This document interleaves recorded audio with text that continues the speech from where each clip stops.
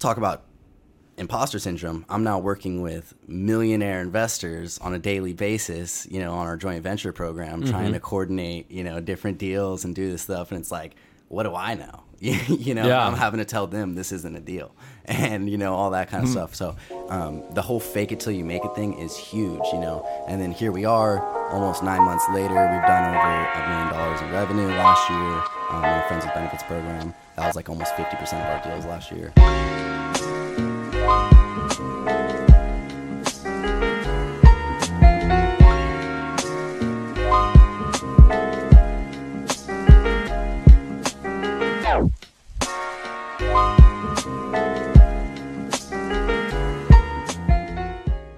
All right, you guys, welcome back to the Pursuit of Property podcast. We've had a little bit of a break with the holidays. We are super pumped to be back, and we are super pumped to have our friend, our buddy, Connor McGuire with the Home Helpers Group. Connor, how are you doing this morning, my man? Good. Just trying to get some more some events going and some more consistency in the community out here, right? Because we have these events going, but it's not very consistent, and nobody's really making that happen. So I think we need to make that happen because I like spending time with you guys. So we need to have more of these events, more of these socializations going on. Yeah. Well, I mean, the podcast has been cool for us. I feel like we haven't noticed it as much because every week we either have somebody in or we're planning the next podcast to have somebody in. So maybe it's time to start a podcast, bro. Yeah, I was actually thinking about that, starting a podcast. I actually have this will be the first time I announce it, and I haven't talked to you guys about it, but I want to talk to a couple of you guys about it. What I want to do, have you guys ever heard of Robert Kiyosaki's game Cash Flow? So Robert Kiyosaki, Rich Dad Poor Dad, he has a board game called Cash Flow. It's like a real life Monopoly, where, it's a rat race circle. And the whole point of the game is you get off the rat race onto the other track and you choose a dream at the beginning of the game and you have to buy your dream. And that's how you win the game. Right. And it has all like real life financial principles. Well, what I want to do, and me and Dean talked about it, is get all of you guys, Dean, Strat, Jason, you guys all together some night and have you guys all play that. And see record it and see what happens. Dude. There we go. That's content that you could split up for weeks, It's some Mr. Beast stuff right there. Hey, why not, right? Well, shoot, dude. We wanted to have you in because obviously you're tied in with the Home Helpers Group. You guys have been super impactful in the Valley. Right. And we kind of wanted to have you share, your younger guy like us, share how you got into the business, a little bit about the acquisition side that you guys are doing, what you're seeing in the market, and just general thoughts for younger investors who are getting started right now. Absolutely. I would say the way that I got into real estate is, definitely unconventional. I was raised in it. It's like a religion to me. It's one of my core values. We were talking about passive income and all of that before the podcast, and passive income is such an important aspect of financial freedom. Even though it's not passive, it's a lot more passive than a 9-to-5. Yeah. And there's a lot more security that comes from real estate, especially because I think it's a Mark Twain quote: "Buy real estate, they're not making any more of it." It's the ultimate supply and demand. So real estate's just always been kind of a core value of mine. So when I started getting into real estate, I kind of had the misconception that everybody has when in the beginning is like you need money to start buying real estate. I don't know why. But once I realized, I actually went to a Henry Washington meetup. I think it was last March. And I went to that meetup, and after kind of realizing, because that's his whole thing, is you don't need any money to start. You can find people to fund it. I was like, oh, damn, that's a good idea. So a mix of that and understanding how real estate works, I kind of was like, this is your moral obligation to invest in real estate and create rentals for everybody else, because as everybody knows, there's not enough places to live in California, right? Like I know probably 10 different people that are trying to find a place to live right now, right? And they can't find an apartment, they can't find a house to live, and they don't know how to buy a house because they don't have 2 years of income to show steady, or they don't, you know what I mean? They don't have it. So it's kind of a moral obligation, if you understand how to become a landlord, to become a landlord, right? Because otherwise, where the house is going to come from? Where are people going to live? So because of that, I decided to start looking into it. I actually found a pre-foreclosure that was, a week out from auction, and we stopped the auction, got it postponed 30 days, bought the house off of them, was able to give them, I think it was 10 grand. on top. So I bought for a total of $226,000. At the time, the ARV was $360,000. So it's a pretty good purchase right there. It's a 5-bedroom, 2,000 square foot, rented out all the bedrooms. I live in one of the rooms now, so I get to depreciate the rest of the house, and I get I'm paying the mortgage with the rooms being rented out, and I'm providing a place for someone to live for 4 people, Dude. So that's how I got into real estate, and that's the reason I love real estate so much is it's the providing, and it's at the end of the day, people can get mad about, oh, you're buying up houses and you're doing this and that, but at the end of the day, that house would have just been rotting on the corner anyway. I think, and that's an interesting point that I don't think we've dove into too much. I know we've talked about it before, but kind of like that stigma for investors or, people who buy properties, landlords, stuff like that. Like, oh, you're taking up all the housing. You're taking a house away from somebody else. Right. But especially for, at least I know our good group of investors here in the Central Valley, especially, for the people who are flipping, right?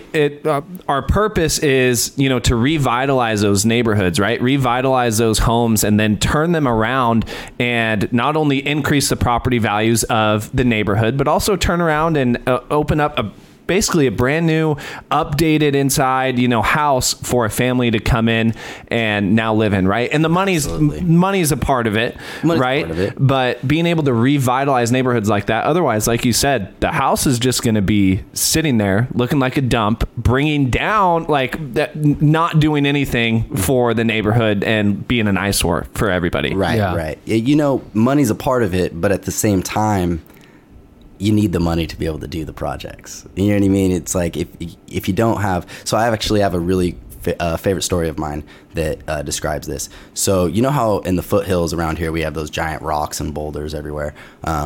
We had bought a ranch, and when we bought the ranch, some old farmer told us, hey, you might be able to get some money from those rocks. And we were like, what do you mean? Apparently, his ranch... This guy a landscaper came and said, hey, can I look at your rocks? I might want to buy some. And he said, yeah, go ahead. Like, why would you want to buy some rocks? And he looks at him and starts talking to me. He goes, oh, yeah, I'll buy this one for, I think it was like $100,000 or something like that. And he was like, what the hell? And he goes, well, it's Melinda Gates' yard. Melinda Gates wanted this boulder for her yard. So she hired this landscaper, right? She spent $2 million transporting this boulder from the foothills all the way to Malibu, right? And you go, why would someone waste that much money? But she didn't waste that money. She created $2 million worth of jobs for a boulder. I hear what you're saying. That's an interesting concept. You see what I'm saying? Yeah. So if there wasn't somebody that could waste $2 million on a boulder, all those people would be out of job. Yeah, providing value to the community around you. Talk to us a little bit. You brushed through a lot of stuff right on that intro. I kind of want to jump back in because a lot of people... like me and Cade, didn't really know about real estate growing up. We didn't really spend a lot of time, and we learned about it a little bit later in our education. I was even later than Cade. I stumbled into it. Mm-hmm. How did you even know to look for a house on pre-foreclosure? So when it came to, I actually got lucky with that situation. I knew the person that was in a pre-foreclosure situation, and I didn't look at it as for looking for a property in pre-foreclosure. I looked at it more as looking to solve people's problems with distressed properties. So this was somebody you knew personally, and you saved their loan. Mm-hmm. And this is the power of social media, right? Talking about what you do as much as you possibly can, so that way if somebody's in a situation that you could help them out and you could benefit too, as Pace Morby would say, find their bunnies. For this specific situation, one of the bunnies was actually their daughter lived in the property, and they didn't want her to have to find a new place to live. So now she rents one of the rooms from me. And that was part of the reason they sold me the property. So for me, the way I was able to find the property was just through constantly talking about, hey, I'm in real estate. I invest. I'm looking for distressed properties. If you have a problem situation, call me, that kind of thing. And it worked out. So you were posting on social media that you were a real estate investor. Oh, yeah. Yeah. And you were putting that out there. Absolutely. And then the first deal came. Absolutely. Yeah. There's a lot to be said about Oh, yeah. Putting it out there and saying that you're an investor, even if you don't fully believe it yet. Absolutely. I mean, it's the same thing that realtors do, right? So I actually was initially going to try to become a realtor. I took all my courses, everything. I was, ready to take my test. And then I got into investing, and now I'm still might get my license down the line, but everybody always talks about like, should you? Is it worth it? Is it worth it for the liability reasons? Everybody has a different opinion on that, but originally I was trying to be a realtor, and I was on Robin Graham's team, or I'm sorry, Robin Eisenhower. Excuse me, Robin Eisenhower's team down in Visalia, and that's the same thing that realtors do when they're starting out. They just constantly talk, I'm a real estate, and I'm a realtor. Look at this listing I have. It's not their listing. It's, you're just constantly throwing it out there, because at the end of the day, you're not really lying. You know what I mean? You're just throwing it out there in a way that, maybe they don't understand the full truth, but you're not lying. I am a real estate investor, just haven't bought a house yet. You know what I mean? So you are an investor. And technically, you could argue that you're a real estate investor because you're in the real estate industry and you're investing in your time into doing it. So it's like, I'm a real estate investor. I'm investing in real estate. I'm not getting paid to invest all of this. It's, it's in the outcome. So it reminds me of something Jason has said a lot, one of our mentors and another investor, that you just got to kind of bootstrap it in the beginning, dude. Like you can feel maybe some of that imposter syndrome, right? Like, hey, I haven't done my first deal, but you've got to get the word out. You've got to bootstrap it. You've got to find a way to get that first deal somehow, right? Otherwise, you're never going to get your first deal, and you're never going to cross that threshold, right? Absolutely. I mean, and then that kind of ties into my work with home helpers. I started working with home helpers the day after that Henry Washington meetup. Really? Yeah. So I met Dean at the Henry Washington meetup, texted him the next day and said, hey, if you have any shadowing experience or, opportunities, let me know. I'd love to, learn more. And we had like a phone call for about an hour, and he hired me. So, he hired me for the position, business developer and lead of Friends with Benefits program, which is our joint venture program. So talk about imposter syndrome. I'm now working with millionaire investors on a daily basis, on our joint venture program, trying to coordinate, different deals and do this stuff. And it's like, what do I know? I'm having to tell them this isn't a deal, and, all that kind of stuff. So the whole fake it till you make it thing is huge, and then here we are almost 9 months later. We've done over $1 million in revenue last year on the Friends with Benefits program. That was like almost 50% of our deals last year. So it's going well, and it's just fake it till you make it, Dude, two things right there to recap too, especially because I'm thinking from a perspective of a new investor, right? Absolutely. What can a new investor be doing, or somebody who wants to, get into real estate or do their first deal? One, what almost everybody says you should do when buying your first property, figure out a way to house hack. So boom, because you were putting the word out, because you tell people that you buy properties, that you're a real estate investor, right? I mean, you call it, you said, it was luck, right? Which luck, always sprinkled in a part of it, right? But always. All of the things that we do help align those situations.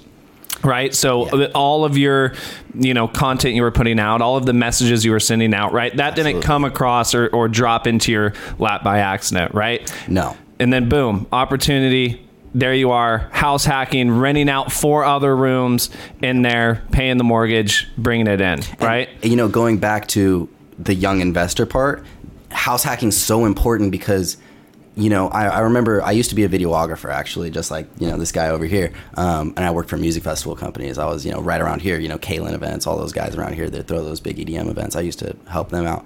And a big YouTuber that's a videographer guy, he was talking about how do you make a career as videography, as a creative.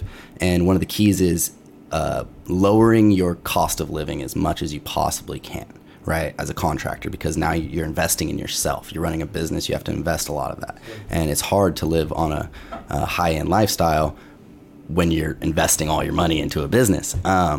So when you house hack, that's huge, right? So I had a $1,200 a month rent payment before I bought that house. Now I have $0. Right. You're making money? I'm making $12, and I'm making money. Yeah, I'm making like $300 a month. And you own the asset. So that was a $1,500 chest swing. Yeah. No, that's amazing. You see what I'm saying? So that's why house hacking is so important at a young age, especially if you don't have a wife and kids and, you're not doing that whole thing and you can afford to do it, do it. Let me even elaborate on that. I'm married. Mm-hmm. I can afford my house. Right. We have dual income, but I still have a roommate because at the end of the day, it's a sacrifice to live with somebody that you're not married to and somebody you're married to. But sorry, I was looking at Jake. No, but at the end of the day, it's if you're making $600 a month plus half of your utilities or a third of your utilities and all that, just like you said, I mean, no matter what, even if I can afford it, if I'm comfortable with having that roommate, that savings is just allowing me to do other things, and I think too many young people spend too much time trying to spend money in the wrong places. They try to be flashy with their phone or go to the, their BMWs. Drive their BMWs or, wear their Lululemons, but Patagonia. Exactly. But at the end, North Face, don't even talk. Hey, this is a company jacket. I can pay for this. But at the end of the day, you're making a good point that if you're a newer investor, a house hacking thing, if you can lower your cost of your actual house, I mean, that's one of the easiest ways to save money. Absolutely. That's huge. I think that's huge is trying to save money in every way you possibly can. It's the whole Warren Buffett thing and everybody always talks about it, but it's big in the beginning. Once you get to Jason's point, you can drive a Porsche. It's no problem. You get to Dean's point, you can have a Sprinter van and, drive everywhere and then live in San Diego. But in the beginning, I think you just need to invest all the capital you possibly can until you have that passive income coming in that you can live off of and you can just be like, hey, this is money just coming in every month. I don't have to work off this. But your income you have to work for should just 100% always be invested, in my opinion. And going back to like the whole phone thing, I have a brand new phone, but the reason I have a brand new phone is because of the camera on it, right? For content. So it makes me money, right? Every time you make a purchase, you should go, how is this going to make me money? If it's not going to make you any money, it's probably not a good purchase, So is it a little bit of a justification? Yes. But at the end of the day, it's rooted in some good concepts, I think. Some fundamentals. Yeah. Okay, so you shared with us how you kind of got into Home Helpers, how you've gotten into real estate. The thing that we didn't touch on a lot was that you went to Dean and you mentioned you asked about shadowing positions. Right. So you were looking to work for free. Absolutely. And just learn. Absolutely. That's an important thing. I think a lot of people ask for the wage and then the learning on top of it. And it sounds like you already valued the education as your pay. I valued the education as your pay. And to be honest with you, if you really wanted to look into, my pay currently with Home Helpers, the value that I get from Home Helpers isn't the money, right? Because I do get a cut of, the deals that I close and everything, but it's a very low base pay. It's not like I'm getting, $200,000 a year salary or something. That's not the case at all. It's a very low base pay. It's mostly commission based. And the real value comes from the connections, the education, the experience. I've been involved in, we closed close to 10 deals a month, closed 10, 15 deals. It was in the peak of last year, it was closer to 15 deals a month. So I'm witnessing those deals close on a regular basis and seeing how that's all done. And I'm probably fast forwarded 5 years as an investor just by working with Home Helpers and everything. I mean, for perfect example, we just had that event with Pace Morby and everything. And afterwards, I was at the dinner with them and I'm sitting in a room with maybe 400 or 500 millionaires. Pace bought $128 million in real estate last year, right? And then Jamil, he's on that same level. And then the guy that just sold Finance of America, he was in there as well. That's RCN Capital. So, I'm 22 years old. I'm in a room with guys that have unspeakable money.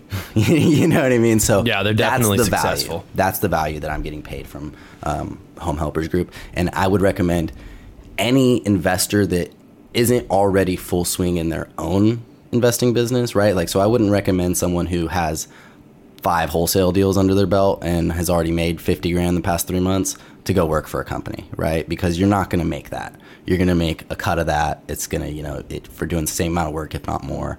And that's not the benefit. But if you know nothing about real estate and you're just trying to learn as much as possible and kind of try to get that fast track, I would highly recommend working for an investment group or a investment company. Well, and it's exactly what you did, right? Absolutely. I mean, the first thing was even showing up to the networking event, right? Showing up to the mastermind, which is the very first thing we tell everybody to go out, network, absorb information, meet other investors, meet other people who are doing what you want to be doing. And then 2, not being afraid. I mean, I'm sure you could have been or may have been afraid of rejection, right? Absolutely. I mean, not being, but still having the confidence to reach out to some of these other high-level investors who run high-level companies and being like, hey, how can I provide value to you? Do you have a need in your business right now that I can fit? That way I can come in and help you with some sort of your problems and absorb all the information. Absolutely. And that's a perfect segue into, the acquisition side, right? Because that is the exact same conversation and exact same tactics you're using on a seller. It's the same thing. You're approaching it with what value can I, give to you, and how can we both win in this situation? And if there's nothing that can happen, I'm okay with it. There's no problem. There's nothing off my back. It's good. I'm not worried about it, because nobody likes a needy person, right? Everybody talks about these energy vampires. What is an energy vampire? It's someone that wants something, right? And everybody can feel that when somebody wants something from you. So if you're approaching it like, hey, all I want to do is help and make sure that we have a good, connection at the end of this, there's always a deal to be had. There's always something that can happen, because if the deal doesn't work out with that deal, maybe they'll let, their sister know about you. And, 2 weeks from now, you get a phone call and says, hey, I have this deal. My sister's trying to sell their house. We've had this one guy send us 3 or 4 houses because we bought his house, So that's huge. I think you should approach everybody from that place of, how can I give value to you? And same with our Friends with Benefits program. I don't really ask for deals as much as I just take people to lunch and, go talk to them and say like, what can I do for you? And if they have a deal that they need to help running numbers on, they send it over to me. I run the numbers, and they go, I can't really dispo this. It's not in my area. Then we start working on it. We try to get it dispoed for them, and we joint venture it. Or, they go, hey, I kind of want to take this down as a flip, but I don't have any capital right now. Okay, well, we'll fund it and we'll do the project with you, and, we'll joint venture on it. So I think always approaching from that place of giving value, trying to find their bunnies, like Pace would say, is the most important thing when it comes to acquisitions, negotiation on any side. And the same goes for trying to learn or find a mentor, Strat most famously said, I'm sure everybody's seen the video, I love it, is I think he said, don't fucking ask me to pick my brain. Yeah. It's like, don't say, can I pick your brain? Because everybody's saying that. It's just jargon. It's not, you're not asking anything. You're just repeating something you heard somebody else say. So try to give value. Say, hey, can I shadow? Can I do some work with you? Can I bring you some leads? Like, try to get something going. Can I do some driving for dollars for you? In exchange for some tips on running numbers, or, anything. That's the way to go. Yeah, that's definitely the way to go. I've never heard the term energy vampire, but I like it. We were having a similar conversation yesterday about just like the abundance of deals. And we were saying whether it's, whatever business you're dealing in, right? Whether it's meeting with the seller, or when you have that, call it commission breath, call it whatever it is, when you have that energy with you where you need that deal, the seller's going to pick up on that energy. You're going to come across as desperate. Absolutely. Right? And it can be a hard mindset shift for a lot of people, especially for people who have not been, surrounded by the people we are surrounded with, right? The abundance mindset is a hard mindset shift. And it can be a struggle for new investors in the beginning. But I think what you said, hitting the nail on the head, that figuring out a way to provide value and find a way to a win-win solution, knowing that there are an abundance of deals out there for everybody, right, is extremely important. Right. I think one of the biggest roadblocks to the whole abundance mindset issue is people's perspective on what a lot of money is. I think that's a big issue, right? Because when you're scrapping for rent every month, $2,000 is a lot of money to you, right? And we all know in real estate, that's not a lot of money at all, right? That's one of the best advice that Pace gave me during that dinner was I said exactly what I told him. I'm a 22-year-old in a room full of, 100 millionaires. What advice could you give me perspective-wise? And he said 2 things. $100,000 is not a lot of money. and $1 million a month is completely possible. Once you put that into perspective, that people are out there that are making $1 million a month, you go, there's plenty of deals, because I'm still getting deals and that guy's still getting deals. You know what I mean? And then Pace bought $128 million worth of real estate last year. Well, let's talk about some stuff too about, obviously you're seeing a lot of deals going through, sharing kind of some of the things that we've all learned to help some of these guys. I know if you're new, it feels like that $1 million a month seems ridiculously far away. And I think anybody that listens to our podcast would be pumped to even be making $2,000 a month from real estate. So I mean, you guys see a lot of deals going through. Can you share any insights on how you guys are running your numbers? Absolutely. So when it comes to running numbers, the way we run our numbers is we get our ARV, right? And that's the typical way that anybody runs comps, but we're taking 10% off, and we're only doing comps within the past like 2 to 3 months. Actually, really 2 months. So can you describe how you're getting your ARV? So you're saying in the last 2, you only look at sales for the past 2 months. This episode's being recorded in December. So you'd be looking like October, November, at the latest September?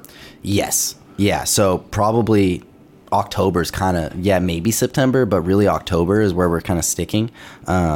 And we're taking 10% off those comps, right? Because we're accounting for, 3 months of holding for the ARV to go down. So. And you guys are looking at solds, actives, and pendings, still including all of those? Right. And even then, I would say most investors on the wholesaling side are probably even being more conservative than that. They're probably running at 15%. So we're doing that right off the bat. So that's what we do for ARV is we take the comps from October to December and take 10% off of the comps just right off the bat. And then for numbers after that, we do ARV minus 20% for 10% for investor profit and 10% for closing costs on both ends. And then we minus repairs, which we run on a $25, $35, or $45 square foot basis. And then maybe, add 10 grand for an AC or a roof or something like that, just estimate.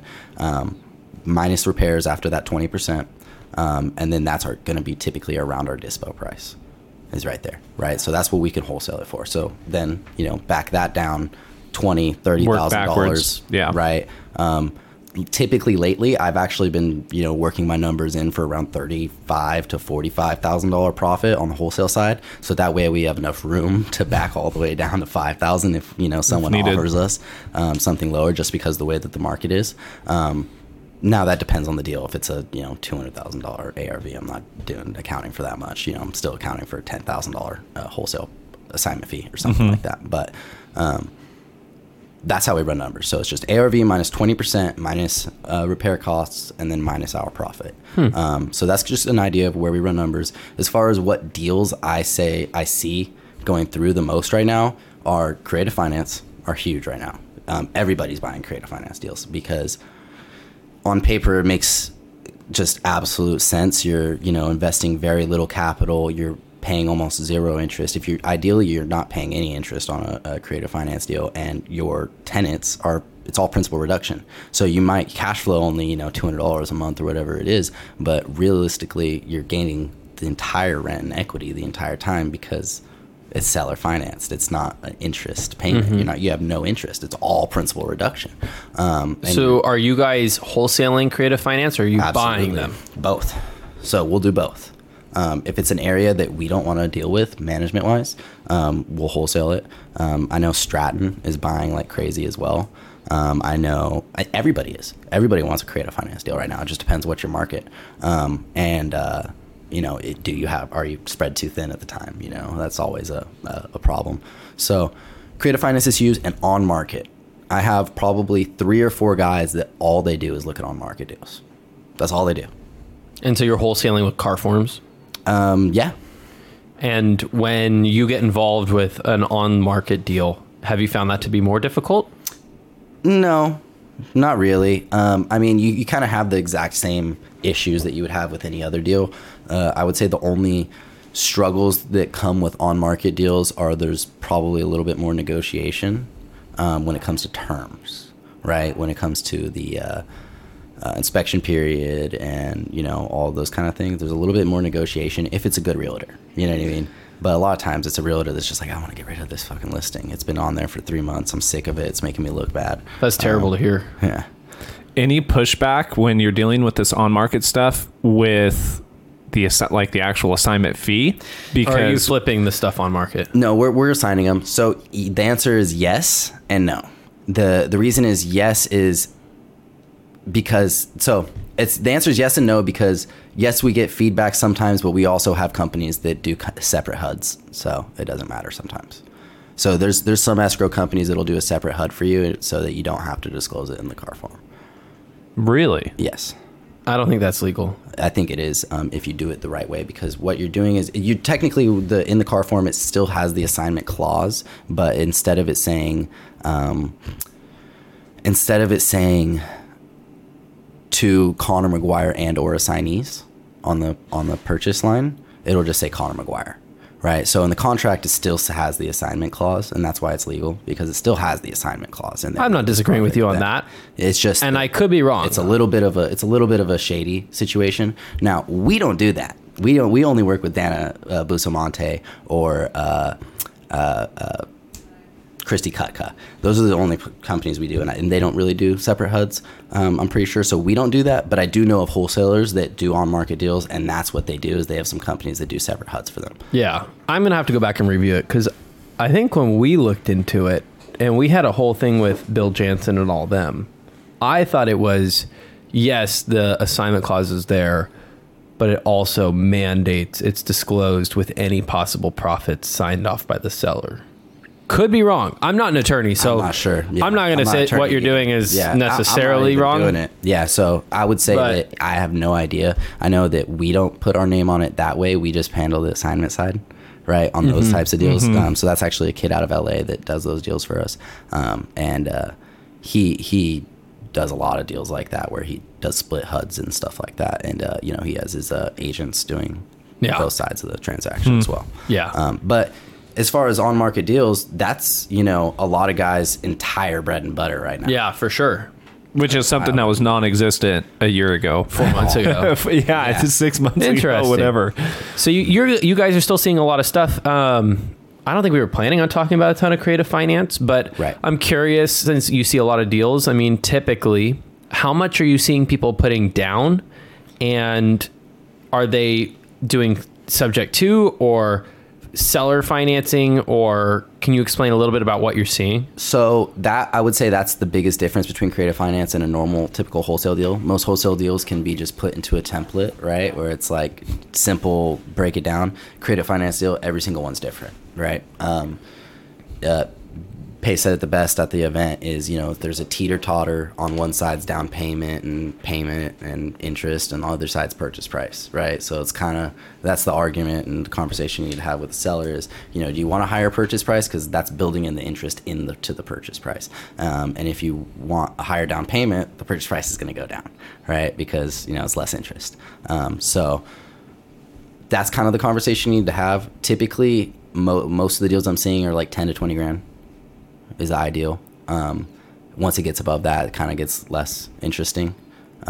Well, and if you're putting 10, 15, 20 down, you might as well buy cash. My thought is, if you guys are assigning that deal to another investor, right? What, and I'm curious, how do you place a value, on what that assignment fee should be if you're assigning a deal? If you're assigning a deal for a creative finance deal and it's already 10 or 15,000 down, is the assignment fee?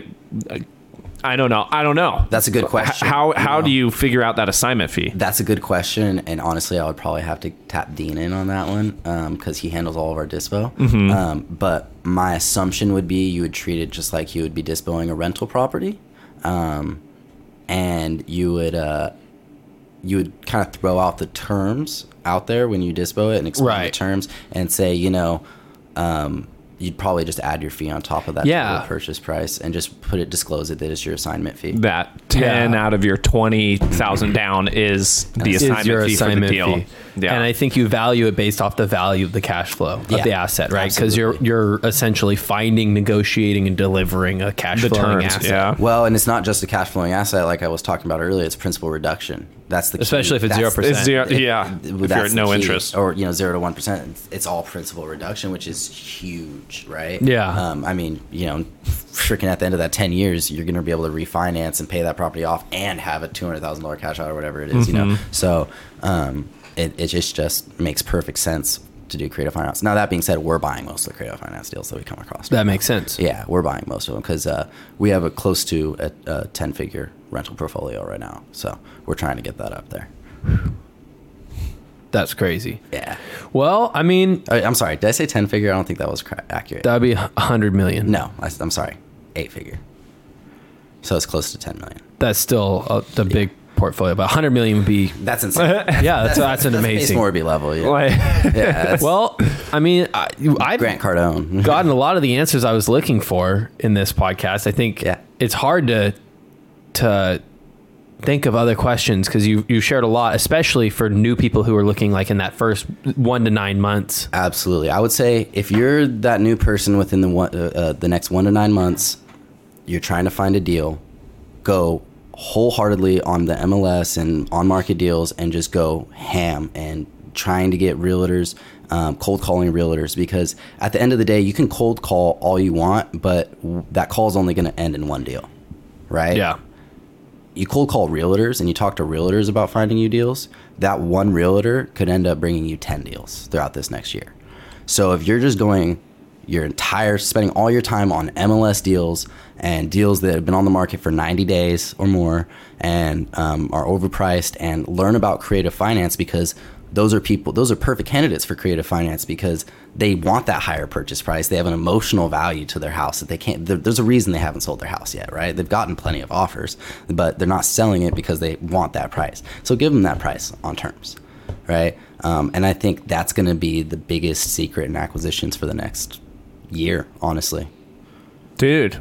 Well, thank you, bro, for coming on and dropping all this knowledge. If you wouldn't mind, Absolutely. What I think would be very helpful is we had Dean on a little while ago and he explained it a little bit, but can you shout out your guys' Friends with Benefits program, what it does, why Absolutely. it's beneficial, not only to the brand new investor, but also investors like us who already do have deals under our belt and are still bringing stuff That's to you right. guys. How many Friends with Benefits deals have we closed with you guys? Like 2 or 3?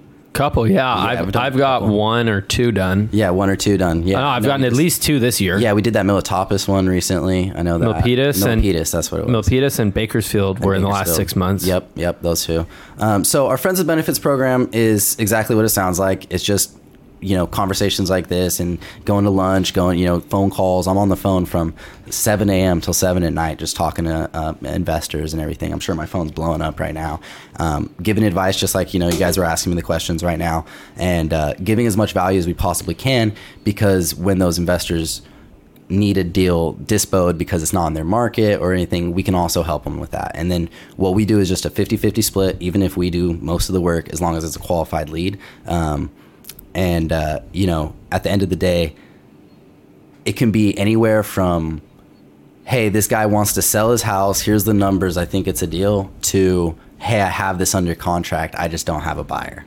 And we'll do the deal with you. And we even will do, like I said, flips. If somebody has a flip and they're just like, hey, I just don't have the capital to do this flip, we'll partner with them on that. Or the skill set. Absolutely. So we're kind of, the Friends with Benefits program is really giving our resources to as many people as possible, so that we can, lean into that abundance mindset that we were talking about. There's enough deals for everybody. Yeah. And if we give out the resources, not only are we helping people and giving back to the community, we're also helping ourselves because we're getting deals, and there's less people that are ill-informed making offers that ruin our offers. You know what I mean? It's like, hey, this guy offered me $50,000 more than you. Well, it's like, it's because he didn't run numbers right. Yeah, he doesn't know what he's doing. He doesn't know what he's doing. So the more we educate, the more we help everybody, the more easier our job is, and the more money everybody makes at the end of the day, right? Because that deal, we could be fighting over that deal, and then none of us got it because he doesn't have any buyers, and I offered way lower than him. You know what I mean? But instead, if we work together, we can both make half the money. So at the end of the day, it makes us a lot more money. Like I said, last year, almost half of our revenue came from joint ventures with other people. And that was about $1 million. So it's a lot of money made just from friendships, you know. So that's why we call it Friends with Benefits. We give you guys a little T-shirt that says Friends with Benefits on the back, and one of these cups. Do you have a cup? Yeah. Okay, cool. I got it in my house. Yeah. So one of these cups, you get one of these cups, and we're gonna be adding some more stuff slowly, you know, more incentives and everything, you know, dinners and that sort of thing for the top producers in the program. But overall, it's just kind of our way of helping the real estate community and spreading that abundance mindset. And where can people reach out to you? Where can people find you? What's the best way, both for you personally, how can people reach out? And two, if somebody does have a qualified lead or does have a deal under contract, or anything in between where they want to bring it to you guys, what is the best way to get that to you? I would say the best way, the best way, the fastest way you're going to get a response is if you text me. If you text me at 559-799-8164, and you just text friend zone to 559-799-8164, then we'll just go from there. You know, you can send me a deal. I'll run ARV for you. We'll start talking about the deal. And once it's qualified, then I can send it over to my acquisition team if it needs to be worked, if it's just a qualified lead, if it's already under contract and there's some problem solving that needs to be done, we'll solve the problems and then we'll send it over to Dispo and have it dispositioned and go from there. Cool. Boom. Dude, Connor, thanks for coming on. Absolutely. Spreading the wealth. I mean, we're going to have you come back on soon. You shared a lot of stuff, and Dean's team, obviously, you guys are doing a lot of stuff, you're constantly on the forefront of what's going on. Yeah, absolutely. Yeah, we're constantly trying to learn as much as possible. As sure as you guys are as well. I mean, you guys are at every event we go to. Yeah, we try to be. Well, shoot. Thanks for coming on, and we'll see you guys next week.